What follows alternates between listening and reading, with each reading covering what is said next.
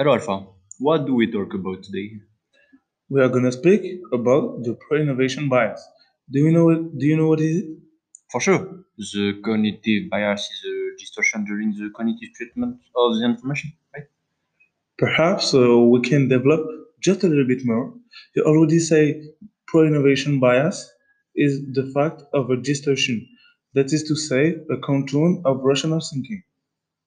But can you explain to our listener what are the benefits or the danger about this tendency of following these cognitive biases and how optimism is developed? Okay, I'm gonna explain each things one by one, but you will help me.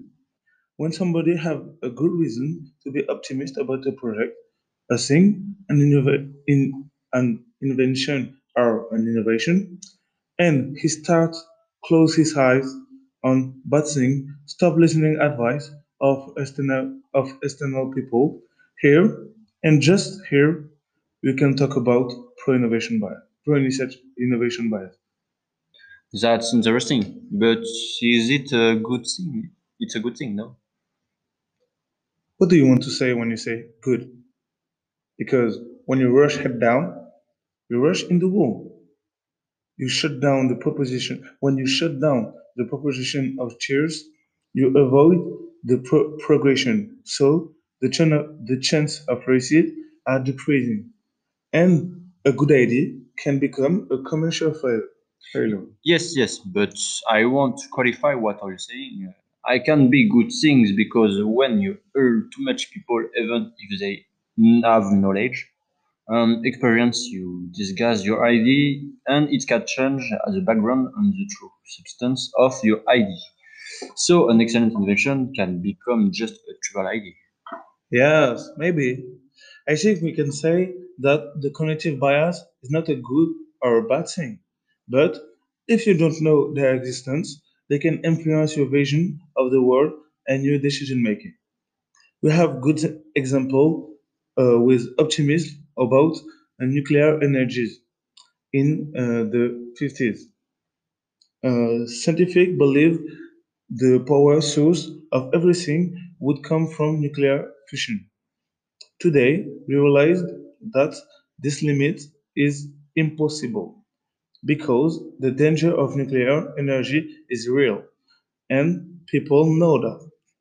All that, all that to say, without an in-depth examination of all the danger and the future reglementation, we can't have a good idea of an idea. Yes, we have the same situation with boss of General Motors, right?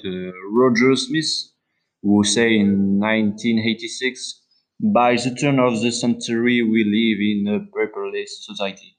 That is typically a pro-innovation bias behavior. Exactly, you're right. And what kind of danger can we face? What are the real stakes behind this providence? Can we predict this eventual future regulation? Imagine that a people like you or like me want to embark on the commerce of cheese in other country. You know that is not very allowed, but you but not prohibited. You know the consequence and you don't predict the danger. That is a type of pro-innovation bias.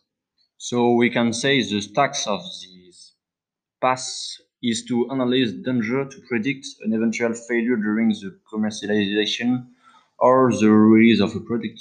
Maybe that can be work, but it's like a sword of Damocles.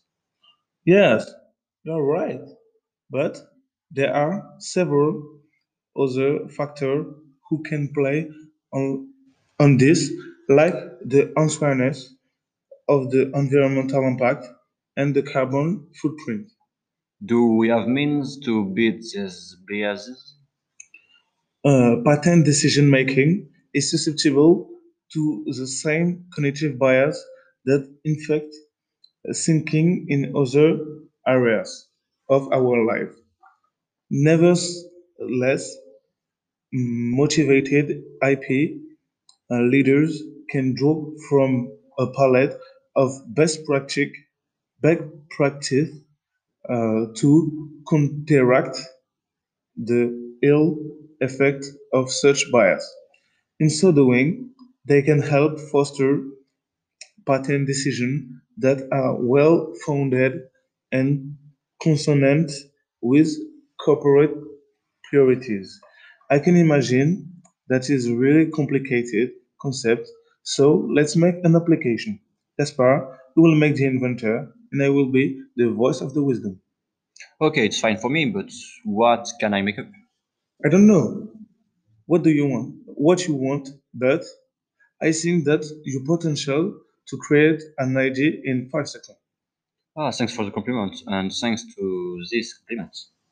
I have an idea, and it will be change the face of the world. Okay, I'm all ears. I will create an app which says compliment to you, but not only kind of things. Some real compliments were related to you for that. App needs to I need some information and mostly your social network information to really know who you are and what's your weakness, mentally weakness.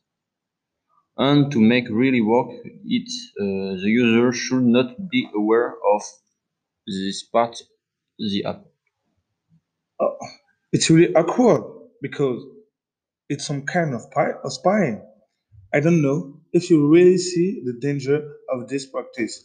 I What danger everybody is spied in the world? Your information is used by multinationals or you don't know their intention. And also they trade your information for another one or for money and it's awkward. No, it's the world we live in. If you let me finish my argument, I think that you would understand that you can't treat people like that. No matter your intention is not ethical. Even more if you want to do good. It's impossible to do good by lying and hiding some key information. And at the end, when you will be discovered, because you will be discovered, you can have some serious problems because it's not legal to hide this part of the app. I don't want to hear anything. I'm totally blinded by the cognitive bias and I don't want to open my eyes. I'm genius, you're an idiot, don't talk to me. Bravo, bravo. You're really a good actor. Why you here and not at Hollywood? The job is made for you. No more job. Okay. Here we can see clearly a behavior altered by a bad perception of reality, and that leads to the cognitive bias that we talk about. It's beautiful. Well, a big thank to you, Alpha, for responding to my invitation on this podcast. Well, it's my pleasure. I hope this will have been instructive. See you soon. A big thank for you for listening this show, and we hope you to meet again next time for a new podcast. It was Gaspar for encouragement.